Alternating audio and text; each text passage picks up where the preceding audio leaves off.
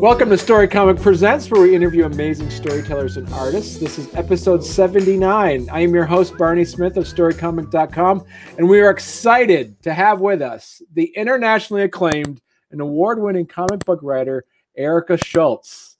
Erica. Wow, what an intro. Look at that, see?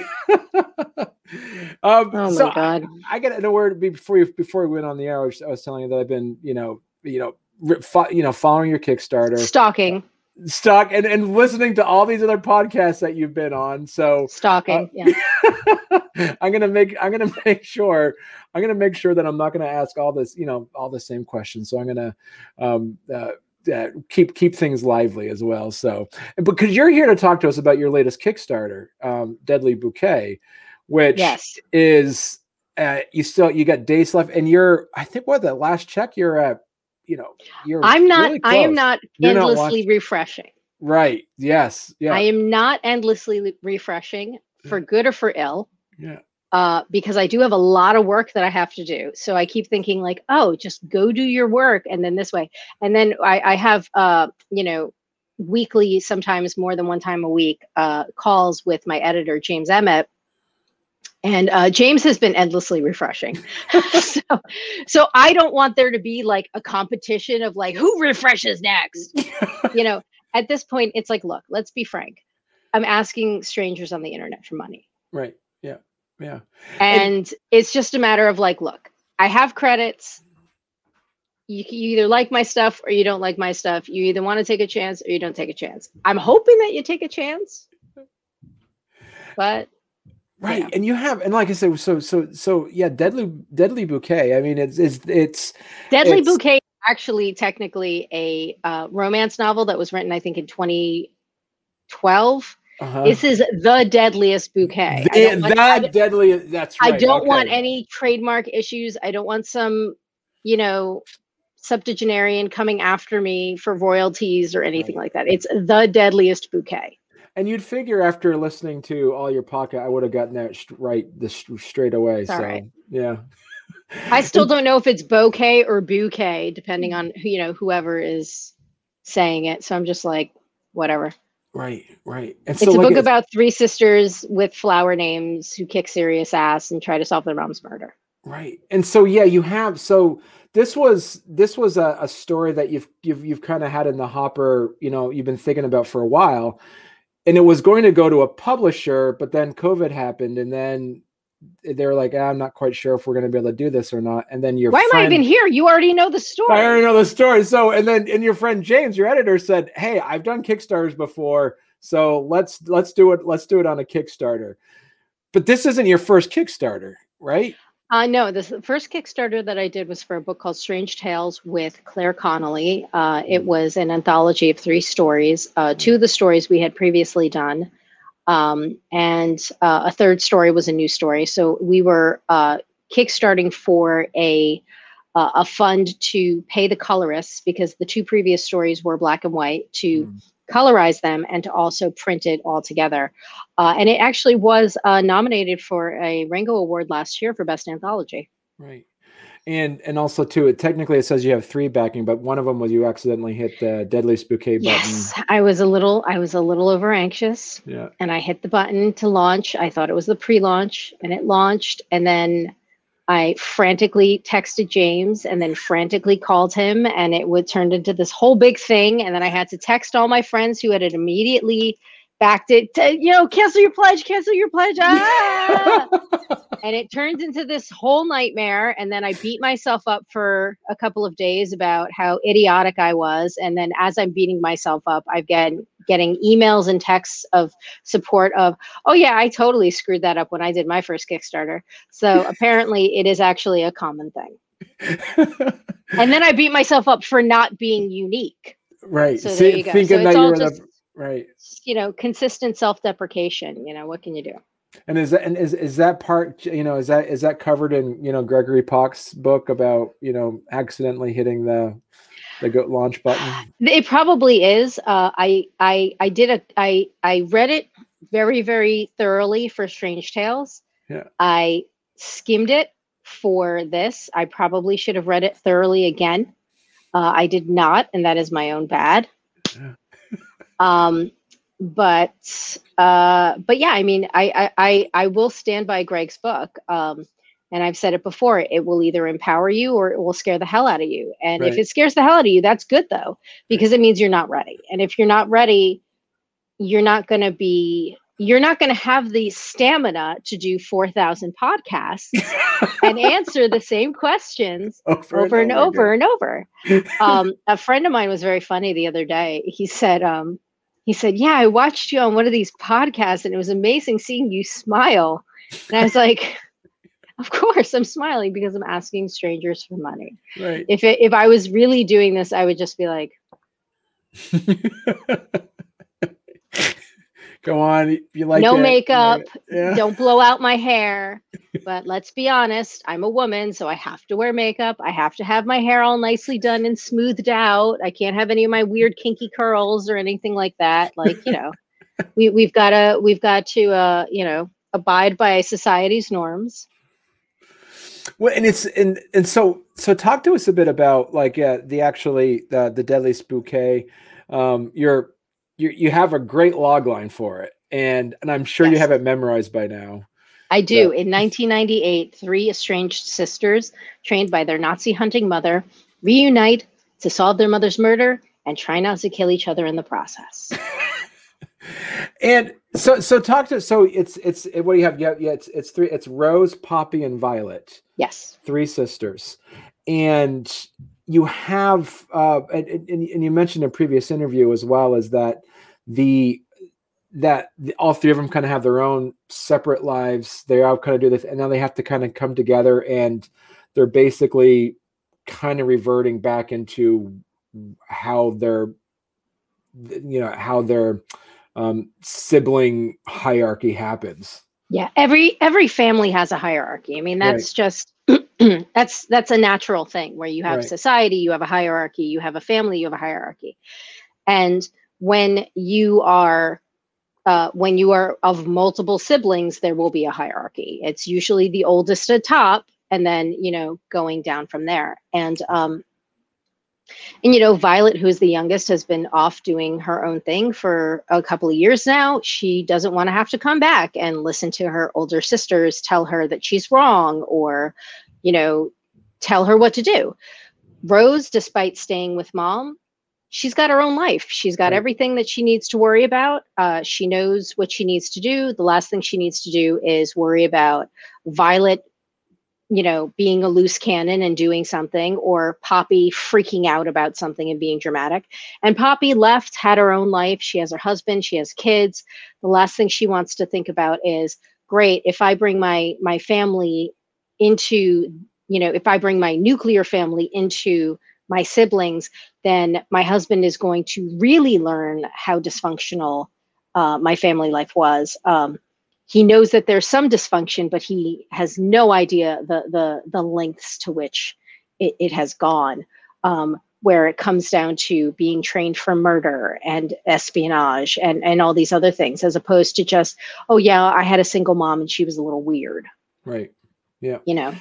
And so you decided to have it take place in 1998 for one issue that you mentioned earlier is because it's so easy for people to get on a phone and kind of find answers right away. So the fact that 1998 you had the block phones, you couldn't text. You didn't have internet on the phones. You couldn't text on the phones. You couldn't get any of that stuff. And even the amount of people that had the brick phones. Yeah.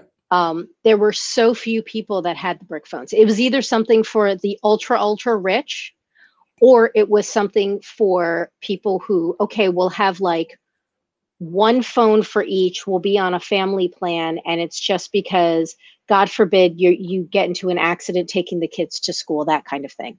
Right. But the majority of the people that had them, like, first of all, there wasn't a majority of people that had them. There were very, very few. And secondly, it needed to, in terms of the time, just, looking at linear time, it needed to be able to fit plausibly with when World War II started and ended. Right. And So, right. And so I guess my question for you about that, because before we went on the air, it looks like it's like a year between us or so, and it's like, so was there, besides the technology aspect of it, how much of it was based off of like a nostalgia of late 90s that you personally wanted to kind of revisit? well, I wanted it to be a time that I knew I was comfortable with, the time that Right. I could remember comfortably. But also, there is it's so subtle that nobody notices it until I actually bring it up. 1998 was sort of a transition year for a lot of things, not just fashion and music and things like that, but it was the penultimate year before everybody really went crazy about Y2K.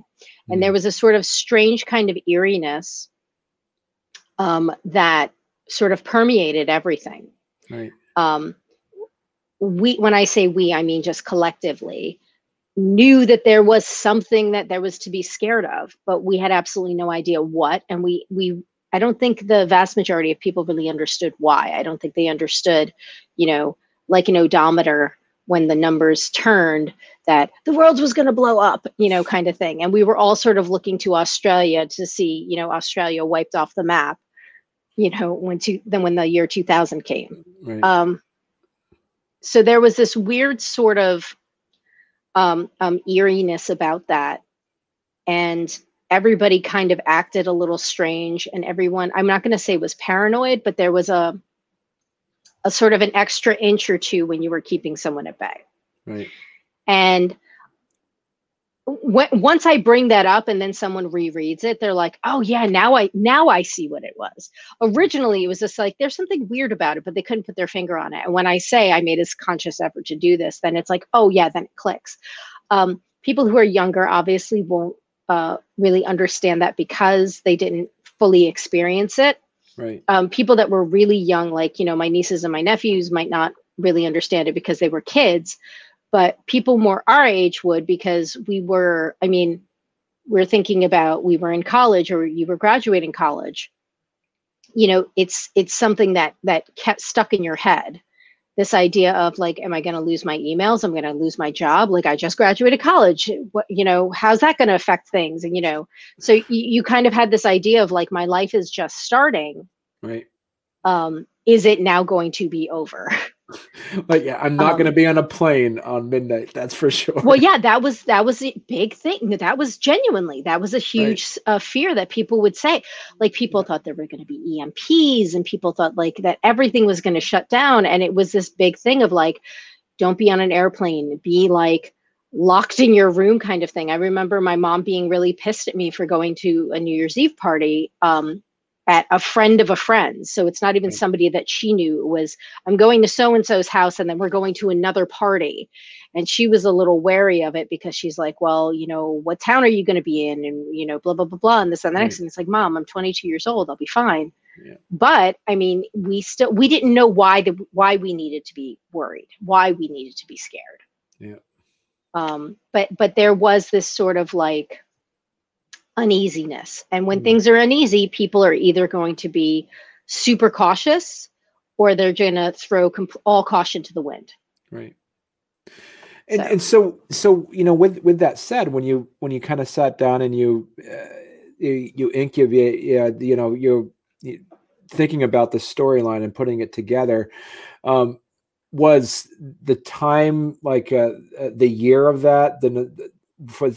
Was that you said near the beginning, or was it near the end? Because you did say also that this was kind of like a 3-act thing originally, where you're going to have like World War II, then it was be the 1950s, and then this, and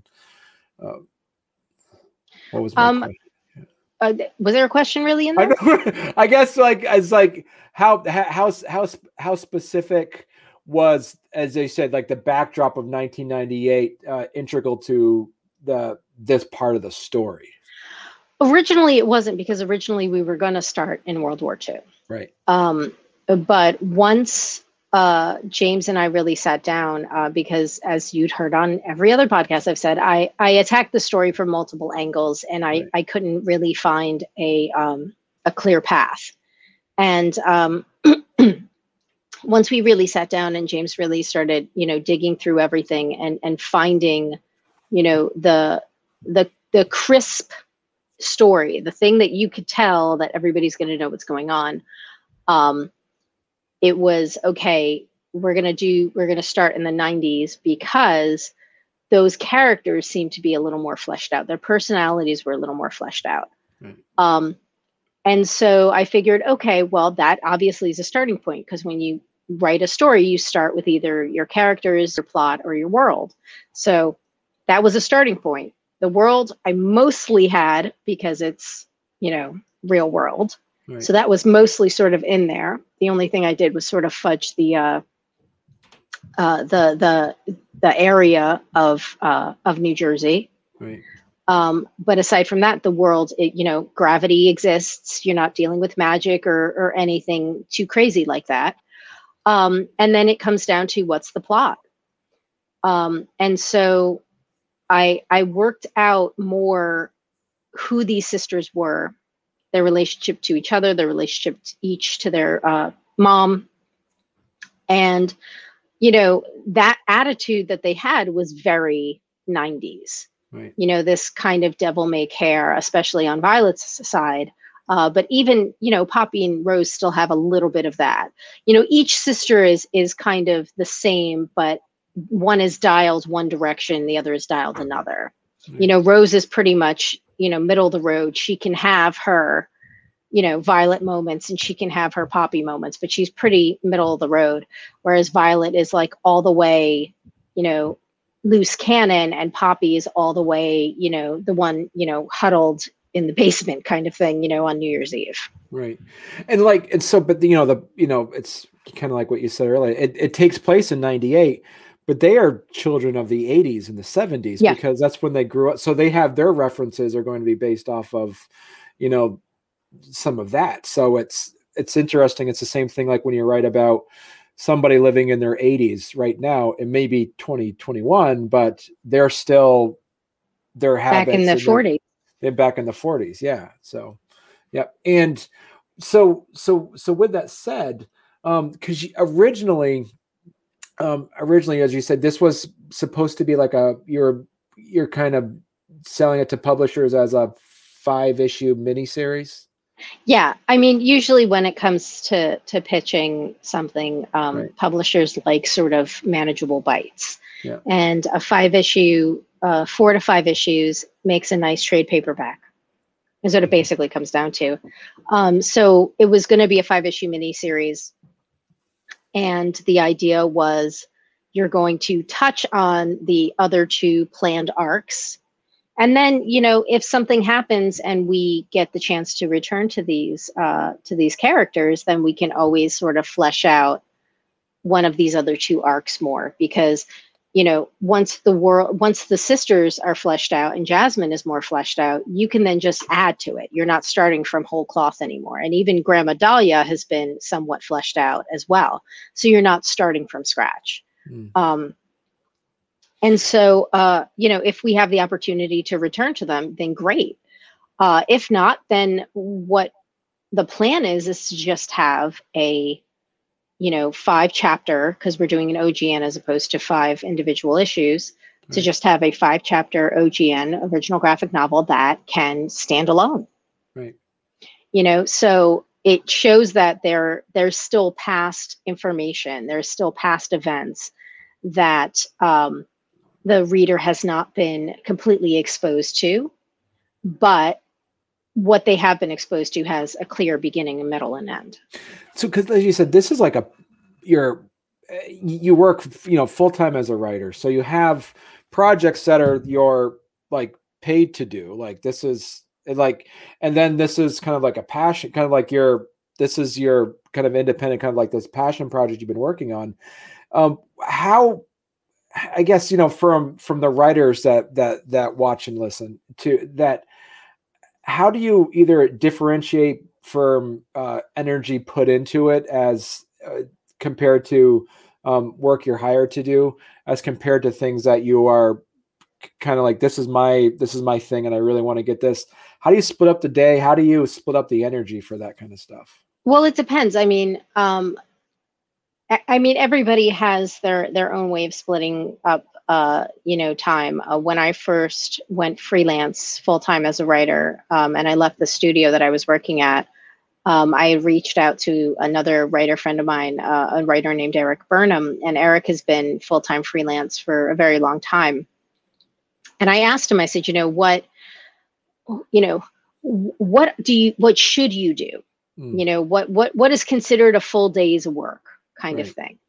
And obviously it's different for every person.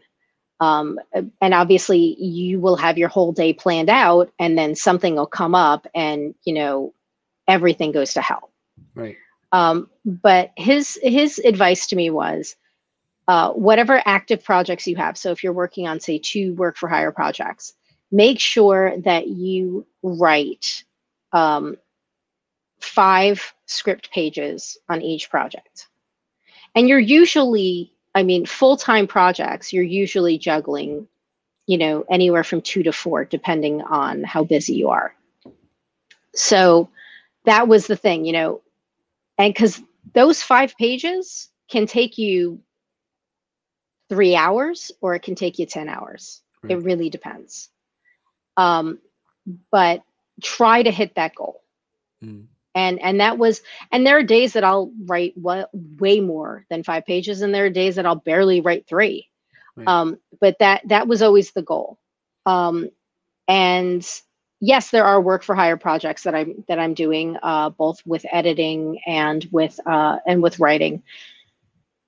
But this still, I still keep a deadline for creator-owned projects. And a lot of my creator-owned projects were not self-published. They were published through through a publisher. 12 Devils Dancing was through Action Lab Danger Zone. Forgotten Home was through Comixology Originals.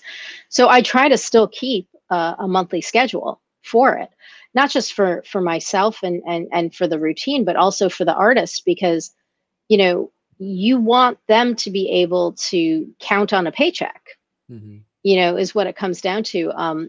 When you're commissioned, for lack of a better term, to do a project, whether you're the writer, the artist, or whatever, basically what they are asking is, I'm asking you to be willing for money to block out X amount of months of your schedule.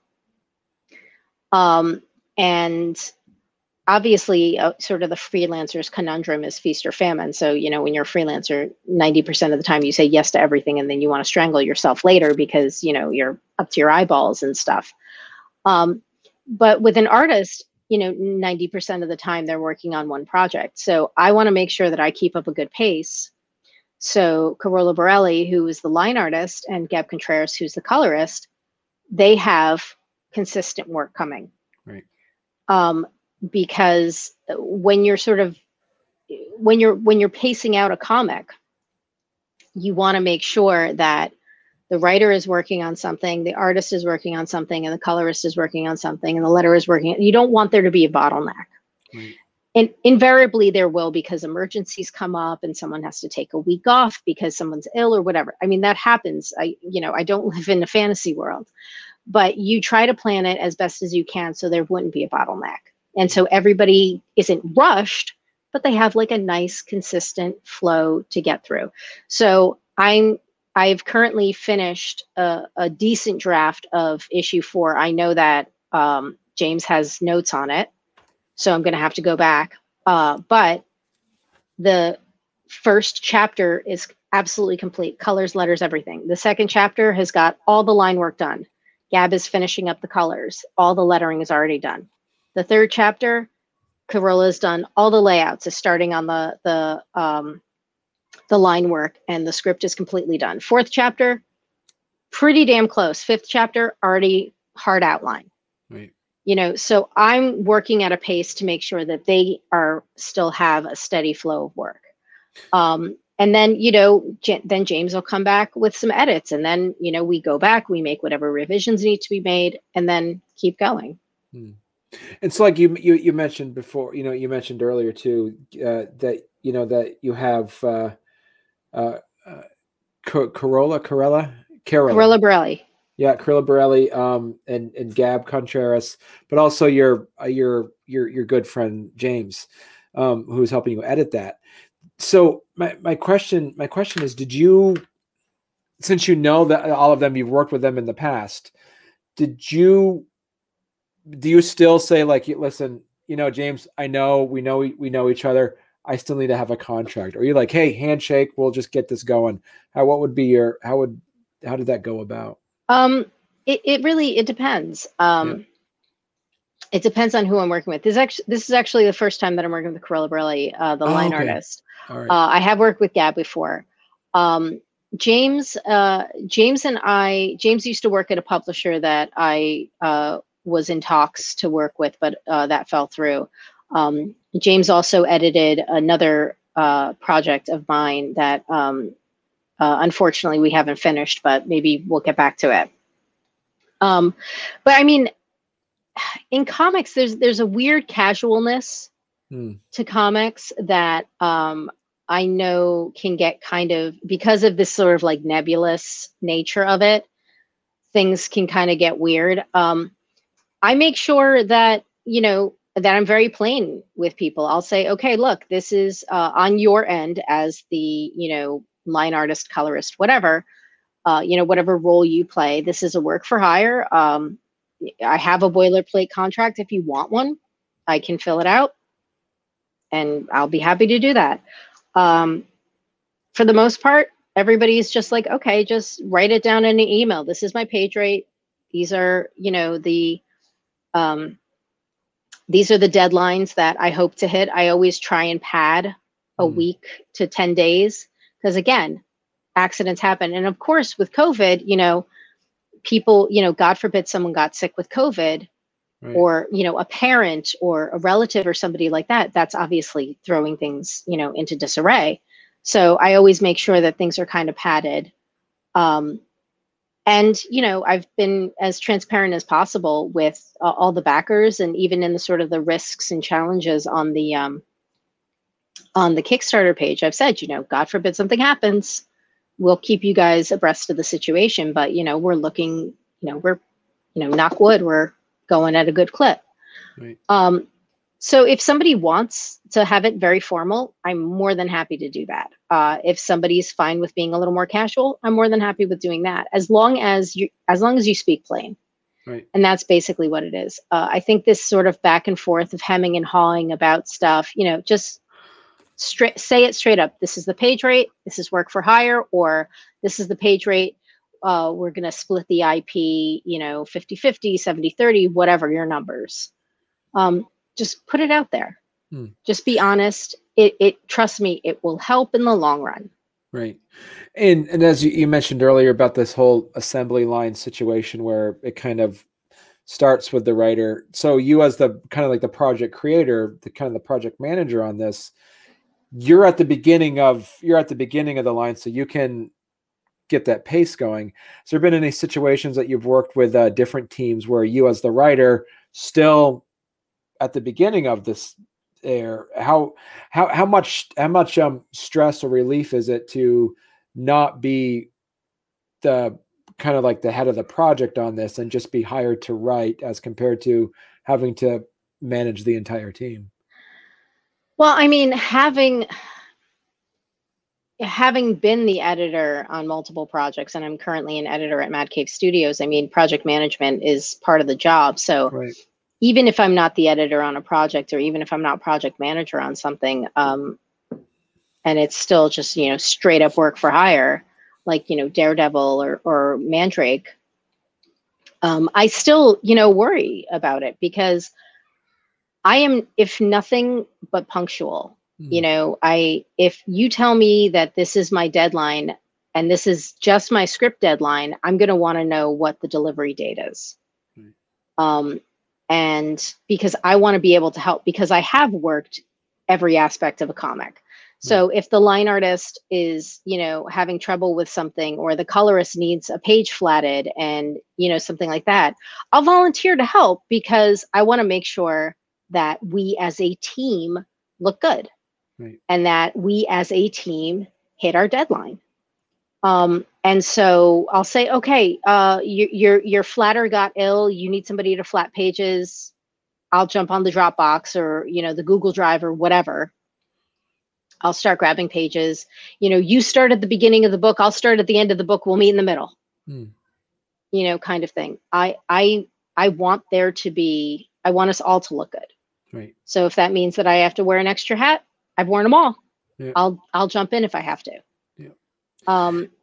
So some project managers might be like, you know, pull back, you know, you're a little too eager.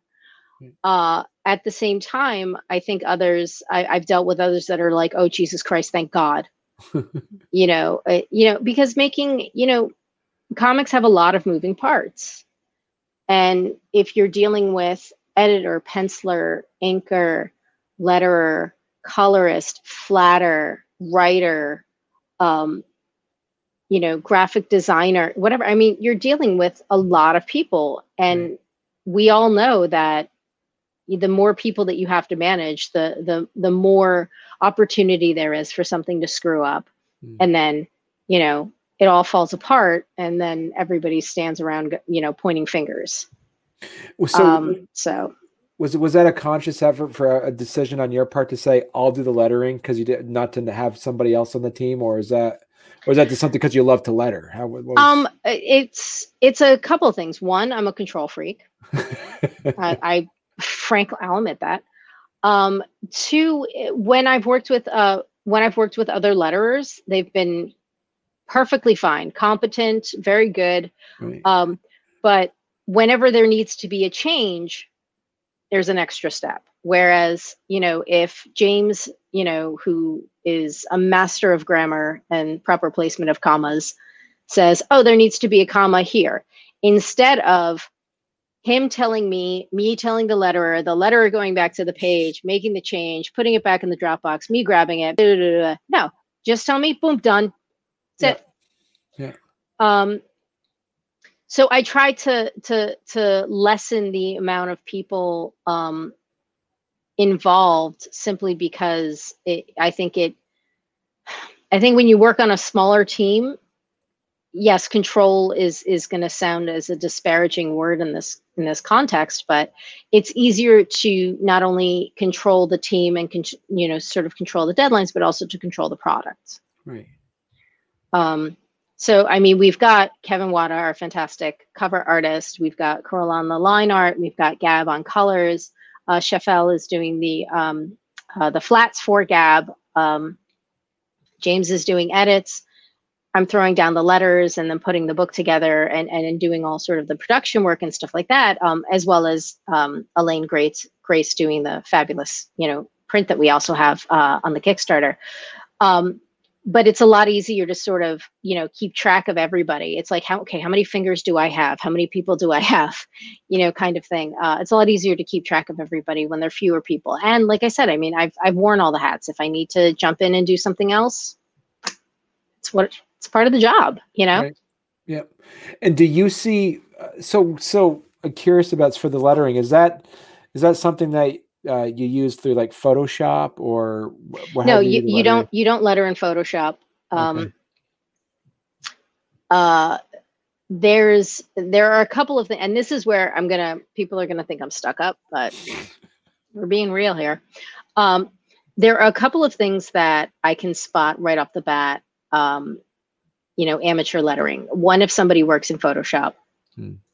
Two, if somebody does something called football balloons, where you just sort of make a circle and then just squash it, and then it looks kind of like a football or rugby. That's another sort of amateur mistake. I consistently tell people, hire a letterer, hire an actual, real, competent letterer, not somebody who just says, oh yeah, I can do Photoshop, because you don't letter in Photoshop, you letter in Illustrator. Okay. So if somebody says, oh, I lettered in Photoshop, already. Now, I know a lot of people who letter in Photoshop because they do webcomics. That's great. Do you ever plan on printing those webcomics? Because if you do, you might want to letter in Illustrator. The vector, because it's like vector based is the Vector versus raster base. Yeah. Yeah. Yeah. Okay. Oh, okay. That's good to know. I have, because even if you do 300 DPI on your Photoshop, it's it's still not going to matter. Most printers, 300 DPI is the absolute minimum. Absolute minimum. I don't go below 400 or 450, depending. Some publishers even want 600. A lot of publishers want line art in 600. They want some want color in 600. Some want colors at 450. But also 600. Yeah, you don't letter in Photoshop. Please don't. And like I said, I'm going to sound stuck up, and I know a lot of people are on a budget, and I get that, but you can find a competent letterer for relatively inexpensive, as long as they don't have to do all the production work. If you look online, take a course if you want to do it yourself. There's the Kubert School has an online lettering course. I used to teach an online lettering course at Comics Experience. So, I mean, you can find, if you want to do it yourself, take a course. There's 1,000,001 Nate, I don't know if you pronounce his name Picos or Picos, from Blambot. He does a bunch of tutorials on YouTube. Go watch the tutorials. But if you letter your own stuff, bad lettering really can sink a book. And I'm, like I said, I'll own it being stuck up with that. But if I'm reading a book and the lettering is bad, I'm more likely to just kind of put it to the side. Right. Yeah. It's it's like bad CGI in a film. You're like, yeah, it's just not the same. It's one of these things where with lettering, if it's bad, it's noticeable. If it's good, you don't notice it. Right. You don't want your lettering to really stand out unless you're doing this big sort of splash page, big, crack-a-thoom, explosion kind of thing. You don't want your lettering to stand out, especially just dialogue, just the regular flow of dialogue. You don't want people to go, oh, that kind of looks weird, or I don't know where my eye is supposed to go. Right. You don't want that. So following it in like the Z pattern as you're reading the. Yeah. Well, I always say like the backwards S, because you sort of like loop around. Yeah. But I mean, that's exactly what it is. And, a good letterer, I've seen stories lately that the artist, I don't think the artist has done a lot of sequential artwork, because the flow of the panels really is very sort of all over the place. So a good letterer is going to, help in that, is going to basically tell the reader, your eye is going to go from here to here to here to here, and that's important. That's definitely important. And, because you don't want to read something, you don't want to work when you're reading. You want to be able to enjoy it, and you want it to be effortless, and you want to just be able to, engage in the story, in the artwork, in the characters and everything. You don't want to have to sit there and go, oh, did I read that? You don't want to do that, because that takes you out. Right. You want to be immersed and stay there until you flip that last page. Or there was, like, for instance, like making sure that you're very clear that if it's like a 2-pager, that it reads as a 2-pager instead of as a spread. Yeah.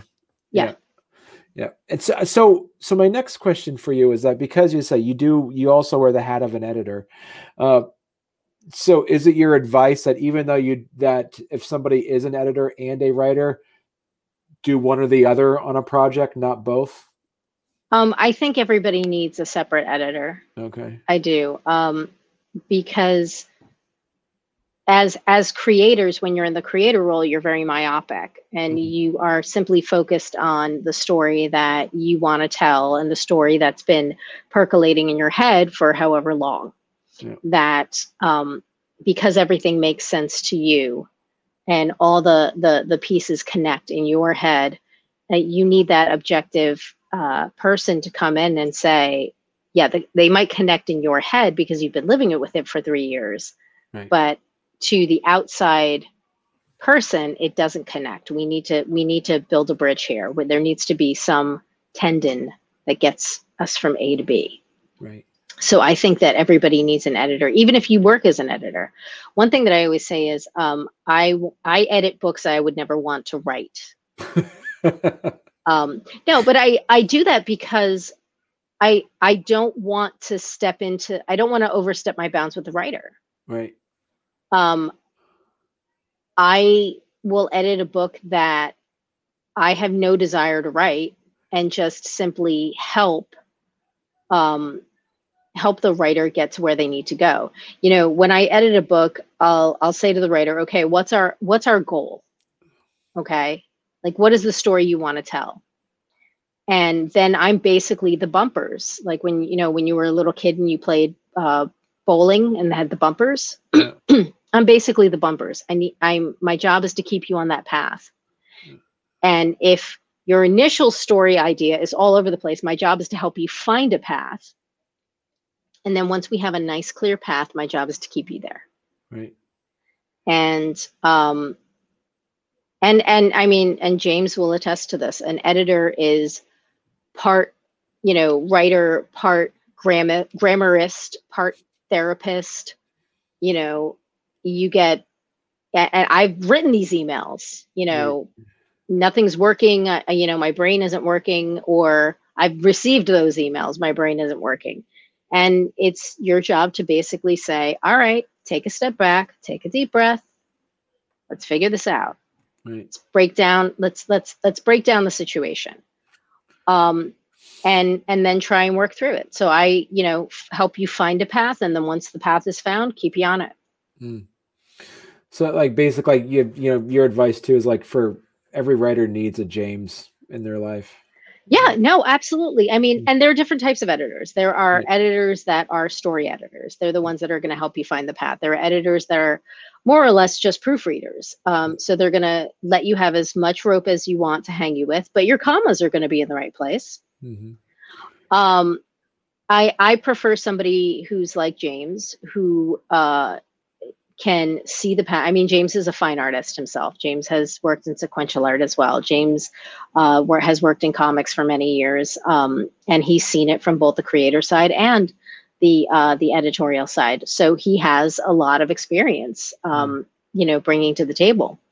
And so getting an editor like James, I think, is important. If you only have a story editor, then that's fine too. But I would then have a proofreader. So because a proofreader sort of copy editor, their job is basically to look, that's not a complete sentence, or use a comma here, or you missed a word, or blah, blah, blah, whatever. So if you don't have a James, then get yourself a story editor and then a proofreader. Right. Yeah. But if you have a James, then, then you're golden. Then you're golden. And you're golden. So let's chat a bit about your. I'm gonna turn my light on just because it's getting a little dark in here. Yeah. East Coast. Yeah, we're both in the East Coast, so yeah. There we go. All right.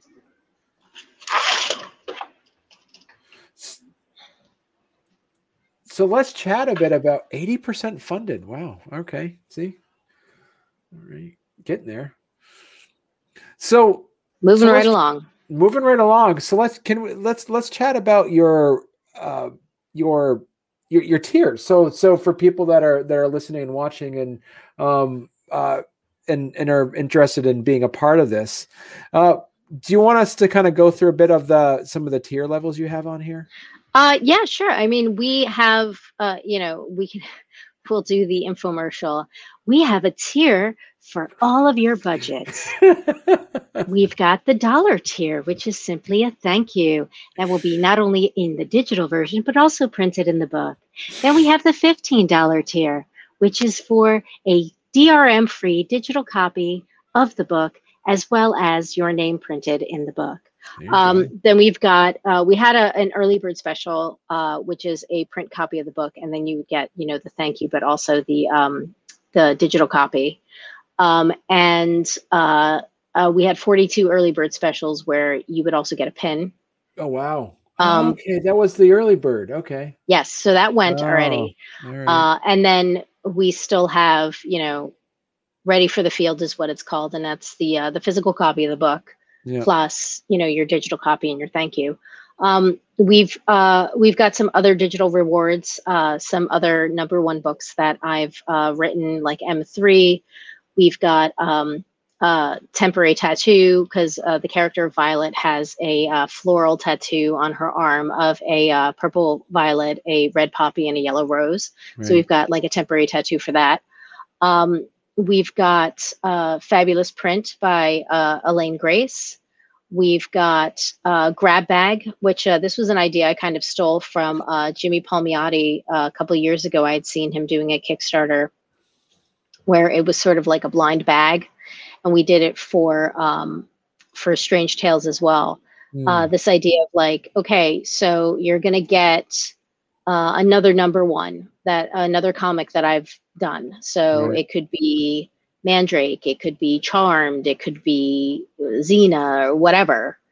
And that'll be part of sort of the blind box. Okay. We also have, when we have the print, we also have we have these fabulous journals that would be made by a company called Danique, which they print custom journals. This is the latest one. I literally just started yesterday. It's got the cover from Forgotten Home #7 that was drawn by Natasha Alterici, and it's the homage to Daredevil 181 by Frank Miller. Oh, wow. So we're going to have custom journals made with the fabulous Kevin Wada cover.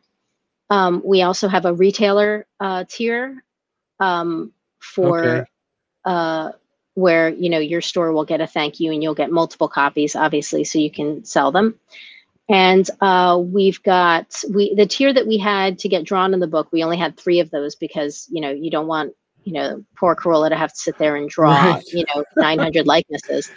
That went quick. And then we also had the last tier was pretty much you get a bit of everything, and I'm going to do a script review. And you said you'd done that one, and I'm warning you that I am fair. Right. I am truthful, but I am fair. That's good. So I can be harsh, but I am definitely very fair. And I'm not one of those people that will just say it sucks. I will give you a reason why it sucks if it sucks. And and not only that, but I'll tell you how to make it better. Right. Okay. Yeah, that's good.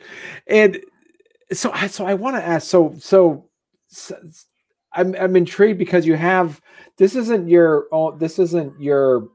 sole IP, like your own creation, because you also, as you said, M3 was also your M3 is my co-created story with Vicente Alcazar. Forgotten Home, right. 12 Devils I had a copy of 12 Devils here somewhere. 12 Devils Dancing, Strange Tales, and is co-created IP with Claire Connolly. So yeah, I mean, I've done a good amount of creator-owned work as well. I mean, if somebody wants to make an animated story about Claire and the story that Claire and I did about Winston Churchill, or, you know, Cheese, a love story, or Eve the Immortal Lobster, we will happily have a conversation about that. So do you have any, I'm just curious, do you put in like a little Easter eggs for people that are fans and readers of your other work, like anything from Forgotten Home or M3 that maybe in the background, or maybe a side reference of something on the radio in the background, or Forgotten Home has, I think, the most Easter eggs. Okay.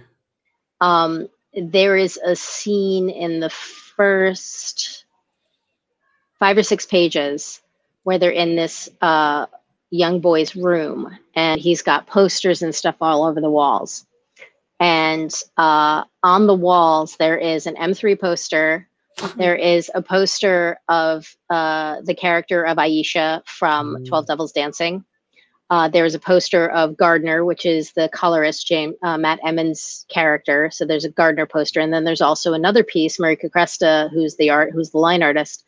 There's a character that she created as a poster, and then in another character's bedroom, there is a poster of the character of Callum from 12 Devils Dancing, and then another poster of Ray Anthony Height, who's a fantastic artist and creator.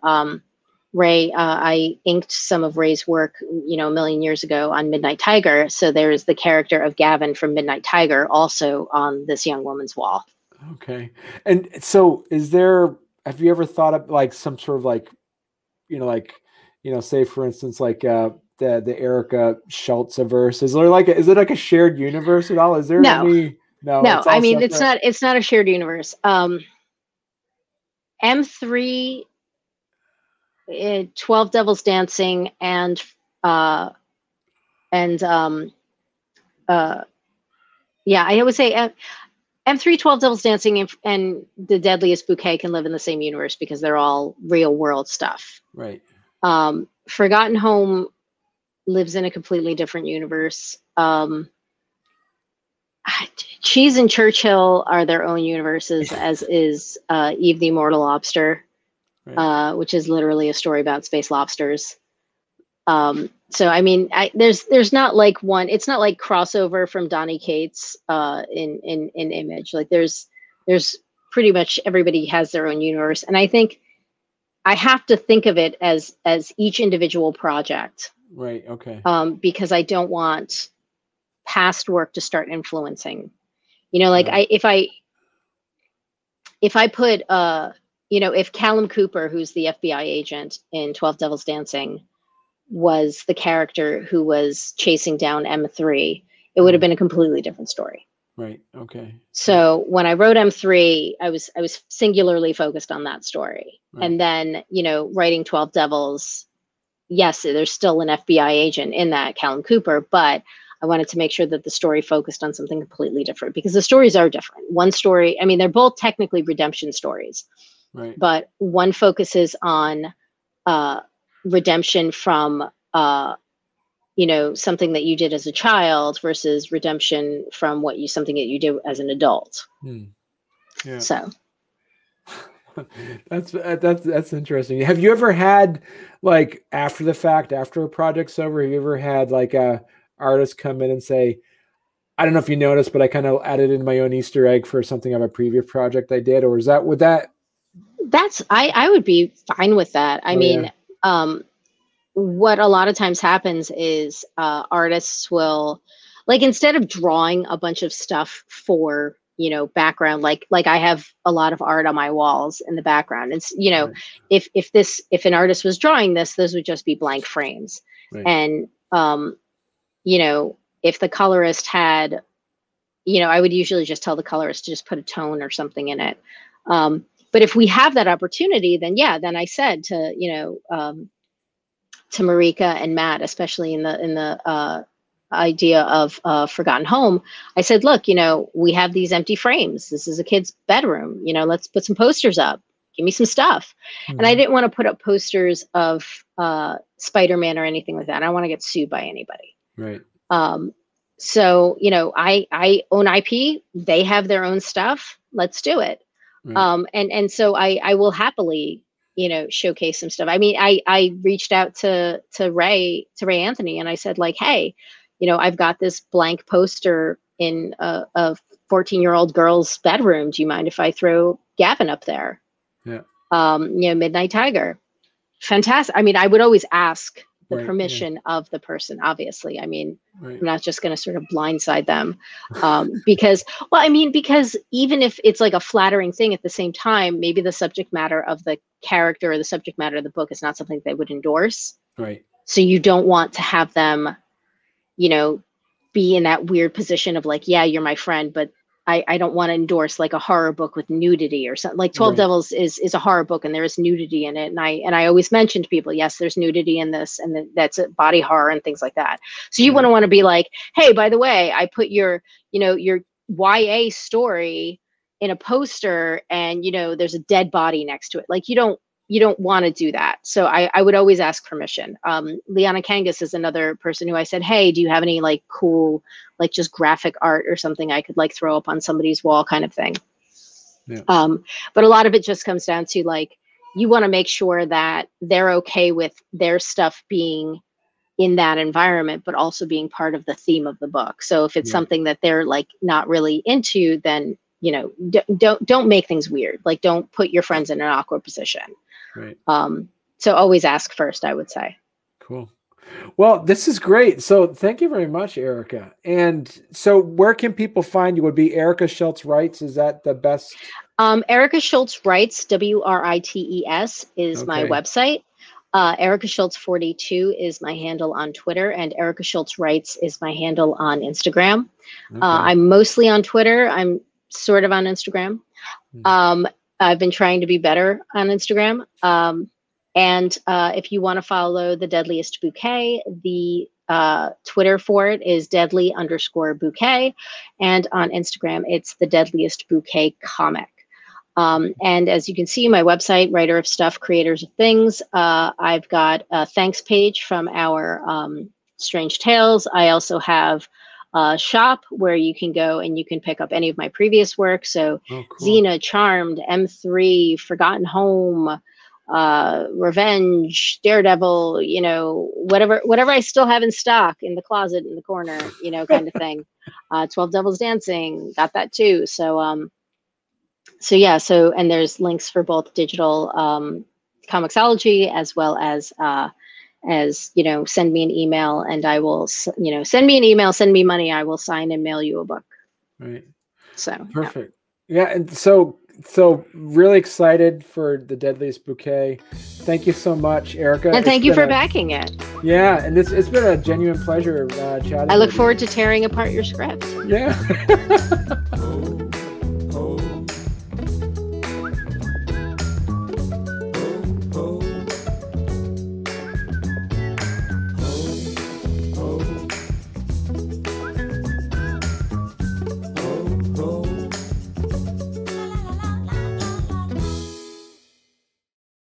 I'm not as fancy as some of the other ones where they already have everything pre-plugged in. So I do a lot of stuff off of it. Don't get podcast envy. It's okay.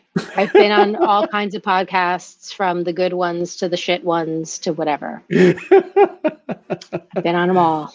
Well, I think this will be a happy medium, right in between. So we'll see. I mean, the one good thing about being on so many podcasts right now is that I have a really, like, the production value. I've been exposed to, like, the infomercial, to the in your mom's basement, literally, to the, like, super fancy Alex Ross, you know, kind of thing, animation and all of that, you know. So I've seen it all. Mm-hmm. Good.